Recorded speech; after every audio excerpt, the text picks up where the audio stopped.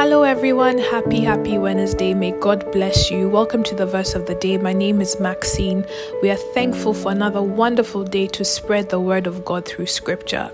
We are thankful for each and every one of you who tune in as frequently as you can to listen to this daily devotional, and we are very grateful, and I pray that the Lord blesses you and favors you always. The verse of today comes from the lovely book of Matthew chapter 9 verses 14 down to 17, and I'll be reading it from the New International Version. Kindly like, subscribe and share. We're definitely keen on spreading the word of God and have as many people encounter Jesus Christ as their Lord and Savior so that they can actually begin their journey of spiritual and faithful transformation. Holy Spirit, you are welcome into this place.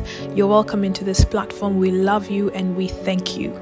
Our Father in heaven, Abba, Father, the glorious Lord of Lords, the King of Kings, my God, my Father, we are grateful that you're present in our lives. We worship you. We glorify your name. Alpha, Omega, the God of Abraham, Isaac, and Jacob. The God who parted the Red Sea, the God who loves us so much that he gave us Jesus Christ to die and pay the price for our sins. We thank you. We glorify your name. You're an awesome God. You're a mighty God. When you move, the earth shakes. When you move, my earth shakes. Lord God, you are great. You are mighty and you need to be praised and worshipped each day. We thank you. We thank you for this moment to just manifest the words that you have given us through Jesus Christ. We're thankful for the ultimate sacrifice of Jesus. And even now, despite paying the price for our sins, he is seated right by your side, interceding on our behalf. Our King of Kings, our Lord of Lords, our humble, merciful Savior, we worship you. You are faithful and true.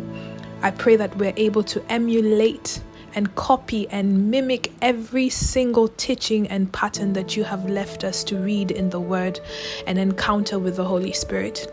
Almighty Spirit, Spirit of all spirits, the Spirit that has all power, all authority, all dominion, the Spirit that hovered on this earth while it was dark and void and gave it life.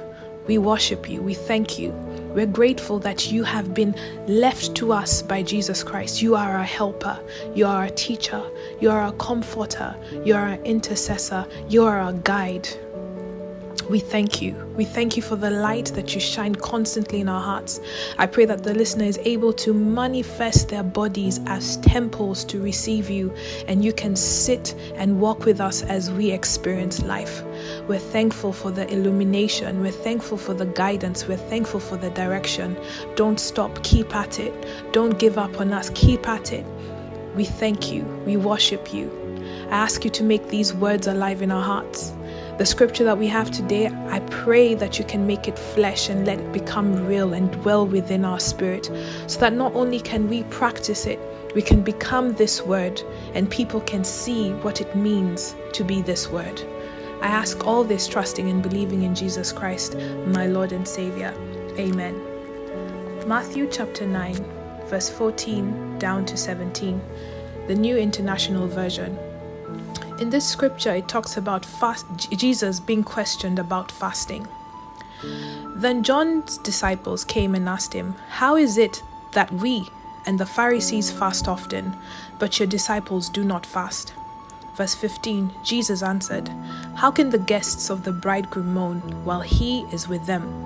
The time will come when the bridegroom will be taken from them, then they will fast."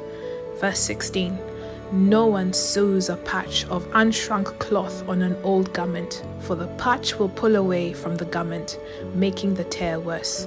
Verse 17, "Neither do people pour wine into old wineskins. If they do, the skins will burst, the wine will run out, and the wineskins will be ruined. No, they pour new wine into new wineskins, and both are preserved." Now, this is a mighty message from Jesus Christ telling us how we need to evolve, we need to transform, we need to change in order to manifest his presence, his glory, and his power. The anointing, the blessings of God come with certain strict conditions. They're not just automatic. Your mindset has to be ready to receive these blessings or these ordinations or these unctions or these anointings. Your spirit has to be ready to receive them. There are certain criteria that needs to be fulfilled.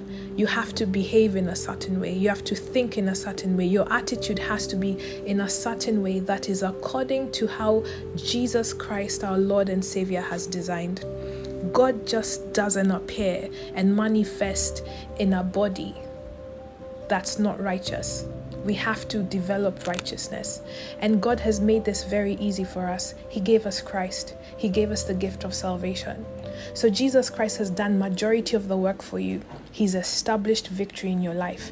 It is your job as a Christian, living under the submission of Jesus Christ, to make sure the victory is maintained and guarded. And in order to receive the Holy Spirit, our bodies must be ready to receive Him. So think about a dignitary, a king, a queen, a president coming into a new country.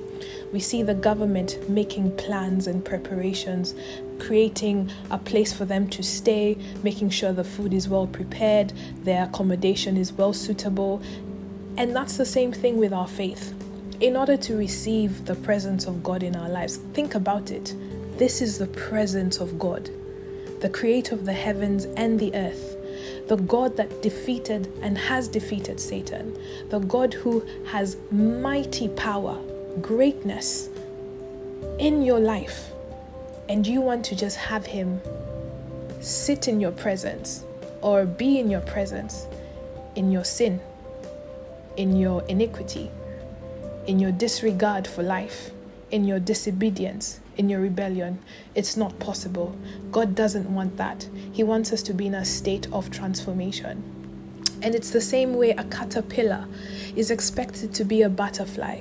A caterpillar looks very creepy, it's crawling. But when the time and the season comes, it enters its shell and goes through a whole metamorphosis, a transformation, not a conformation, a transformation, and it becomes a butterfly. And in salvation, we are new creatures. Jesus puts the Holy Spirit in our hearts, our minds, and our bodies, and we become anew. And so, in order to have this new wine, we must have new wineskins. Because you cannot have a presence as powerful as God in the midst of an environment of chaos, destruction. It doesn't go. Light and darkness do not mix. You have to be fully immersed in Christ. And God is telling us it's a process. We have to go through transformation. We have to walk with the Holy Spirit. He exposes us. He purges us. He shows us our iniquities, our weaknesses, our flaws. And it sometimes can be embarrassing and it's humbling at the same time. But in the process, He says, as I take away this weakness and this negativity, there's a huge gap that's left. And that huge gap that's left is where I will sit in. And so think about it as you go through your transformational process, that as you develop this new wineskin, as you become this new garment, you're manifesting systems and structures that come with the anointing. You're manifesting systems and structures that come with blessings.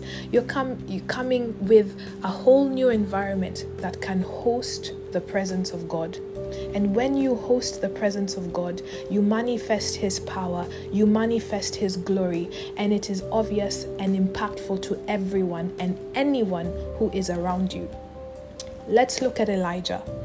Elijah had just had a mighty win against the prophets of Baal. God showed up big. He sacrificed his offering, and the Holy Ghost consuming fire came and showed every single person who has the final say and who is real in terms of God versus Baal.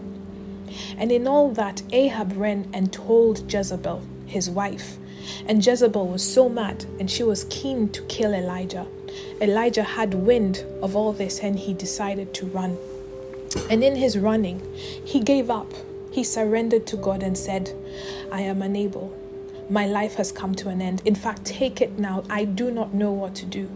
And I believe we go through similar circumstances.